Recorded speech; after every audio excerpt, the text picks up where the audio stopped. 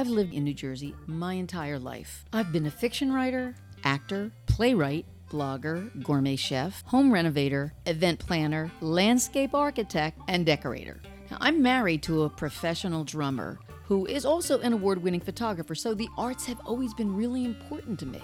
There are so many people in New Jersey that are involved in the arts, and I am planning to talk to all of them. Well, maybe not all of them, but a lot of them. And I'm inviting you to listen in. I'm Lucille Sapio, talking arts and culture, and this is Hazlitt Coffee Talk, not so famous in New Jersey.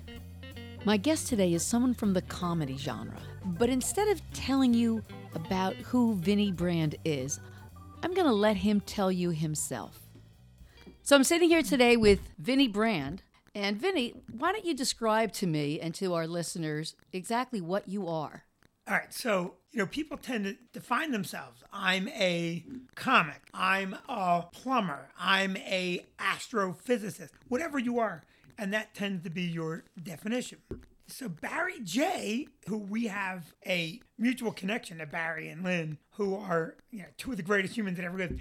Now, I can't recall sitting here whether Barry said it to me or I said it to Barry. There's a movie, Tailor, Tinker, Sailor, Spy. Mm-hmm. I described him that way because Barry was a guy that did everything. And so You couldn't define Barry J. You couldn't say he's this thing. Right. And that's the thing. In my line of work, comics say, I'm a comedian. And, a lot of comedians will say, well, you're a club owner. And I go, hey, listen, don't put me in a box because I'm a father, I'm a soccer coach, I'm a husband, I'm a friend, I'm a sometimes reluctant, always enemy. I am, a comedian, a writer, I'm a reader. So what am I? How do you describe me? I like to say I'm fully engaged. Even when I sleep, I'm sleeping better than other people. I try to just be an effective person. So I have a lot of hats. I was a Board of Ed member. I'm all of these things, right? So professionally, I'm a comedian, club owner, writer, talk show host, partner. And, as a person, I just like, well, why define me? Because I can succeed or fail in any one of them. It wouldn't be the only part of me. Well, now, you're best known as the owner of the Stress Factory Comedy Club in New Brunswick. And, of course, you're a comedian yourself, as you already mentioned. But your background is pretty diverse. You owned a flower shop and a construction company. Your dad was a union steam fitter, although you've sided with the anti-union side of politics, but we'll talk about that later. Did I miss anything? You missed a lot. Okay, so I own the club, and it's important. I always point it out. My wife and I are partners, 100% 50-50 partners. She's actually the brains of it. I am more the onstage personality, so people tend to think of me and only me. You're the eye candy. I'm the eye candy, as awful as that may be, as disappointing as that may be. I'm the eye candy. But in my professional life, as a professional individual, I sold swimming pools and jacuzzis and small construction, trying to just make a living. I had some kids that I had to pay for. And then I owned the flower shop, which you mentioned. And I owned a construction company after selling them. And then iteration-wise, I delivered pizza for a while. And it was part of my profession because I was doing anything I could to put money on the table. So my primary business has been for 30 years, just comedy. Yeah. I guess that overtakes everything, right? Yeah. We always hear about comedians working on their set, hitting clubs to try out new material. But you tend to ad-lib, and you describe yourself as performing off the cuff and, quote, in the moment. Is this because it's pretty hard to bomb in your own club?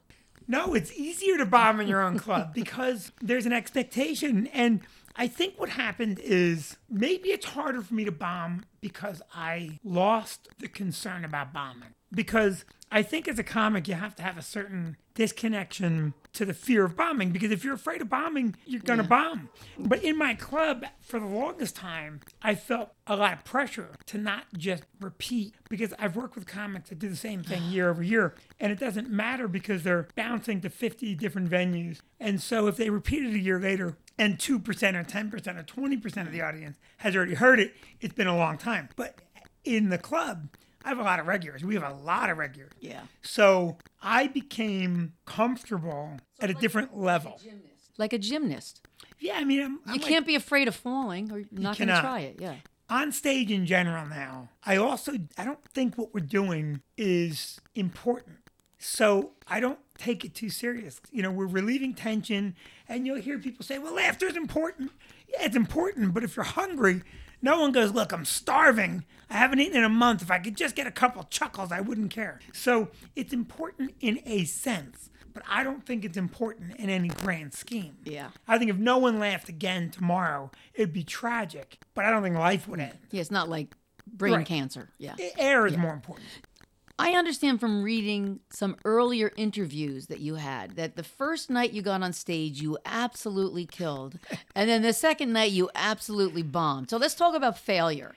Every time you get on stage, you have a really huge chance of failing. In fact, Jerry Seinfeld uses that whole comparison to baseball. In baseball, if you fail 70% of the time, you're still considered a really good player. Right.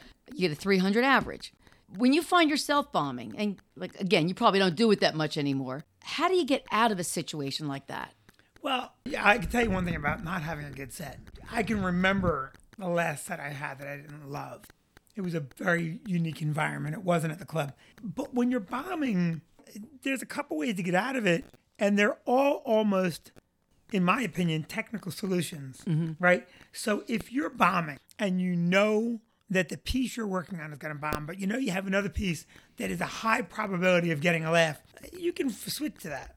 Maybe 8 or 9 years ago, I was on stage, I did a joke, and I wasn't bombing, but that one joke bombed.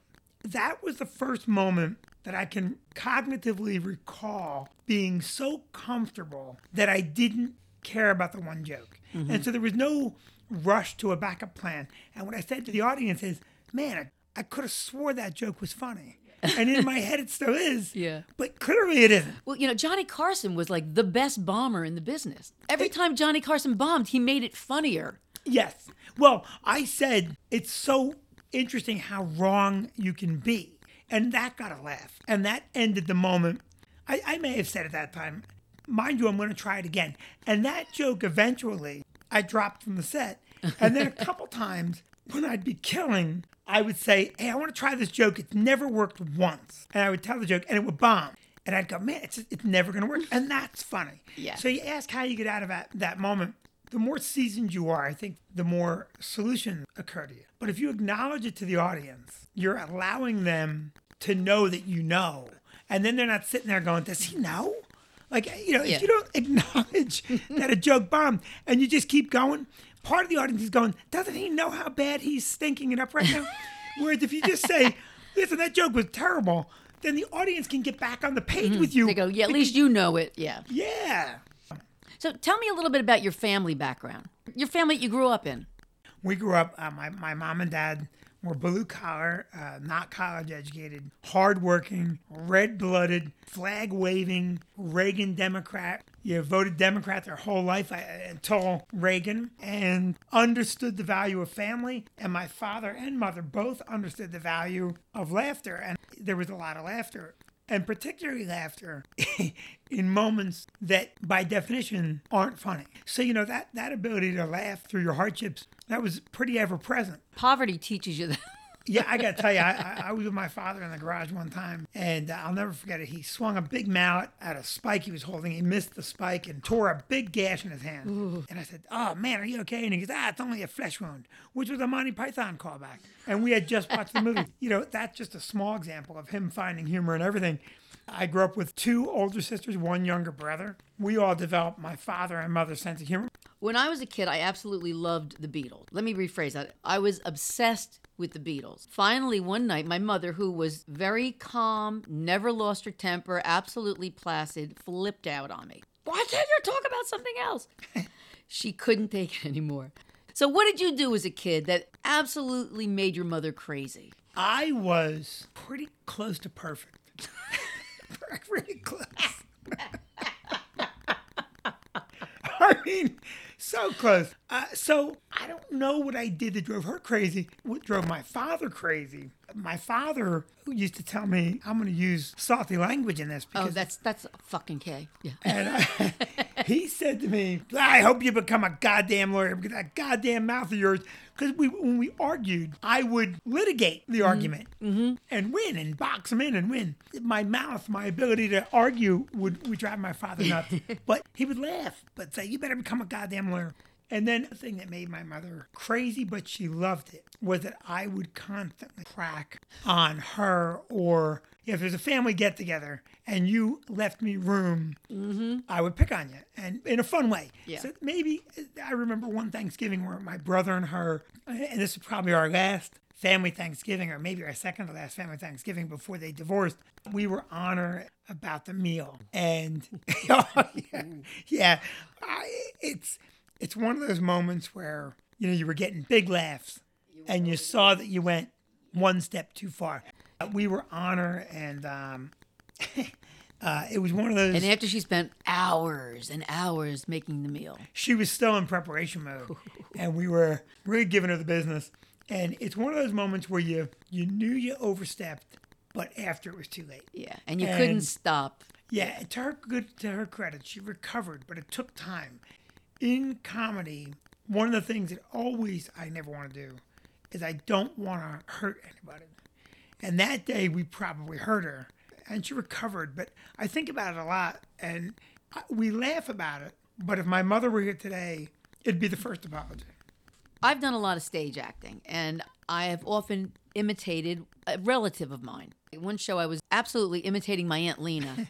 And the greatest thing was when another relative recognized her immediately.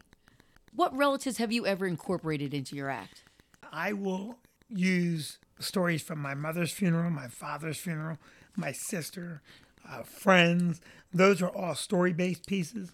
When I imitate them in the story, I give them not their voice, but I give them some exaggerated, ridiculously disconnected voice. But I will tell a lot of stories from family trips we took, and my father, industrial plumber, well educated in his field, but not educated in that classic Harvard sense, and probably one of the smartest guys I knew with regard to how to live life. And so I would do stories from him, stories from just things we lived through with that. So that's how I utilize my family. Yeah. And it's almost always positive, the word I love to use, whether I invented it or not or bastardized it. I hyperbolize the points of the story. Like a caricature. That draw out the comedy, yeah. What do you think is the internal logic of comedy? Comedians nowadays don't tell jokes anymore. It's all about observational comedy. And it seems that comedy now is more about anger. As I watch, like, Sebastian Maniscalco, he's really incredibly funny, but everything he's talking about is something that he's angry about. And it seems to be a common thread now with a lot of comedians. So is comedy about anger?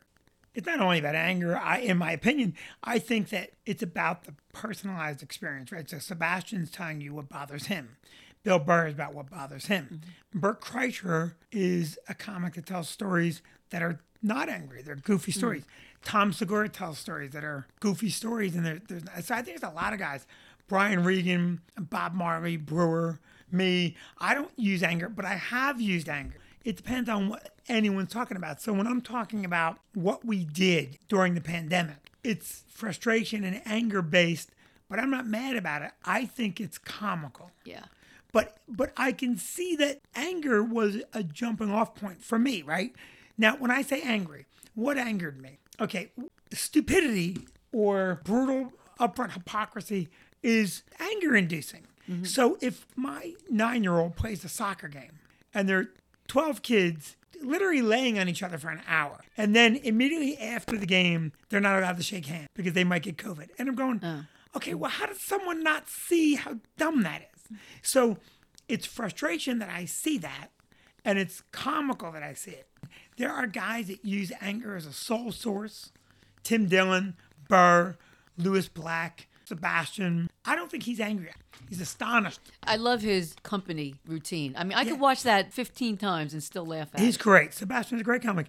All those guys we just talked about are great comics. Dillon's angry. Burr is angry. Lewis Black is angry. Now, you haven't mentioned any female comedians. Well, aside from the fact that women just aren't funny, That's right. Yeah, and there are fantastic. Jessica Kirson is a great. This is always a conundrum for me because I am inclined to say a great female comic, but I don't need to say delineate. female. She's Yeah. just a great comic, and there's a ton of great comics that happen to be women. You know, there's Jessica Kirson, and there's Whitney Cummings, and Chelsea Handler, and Nikki Glaser, and Eliza Schlesinger.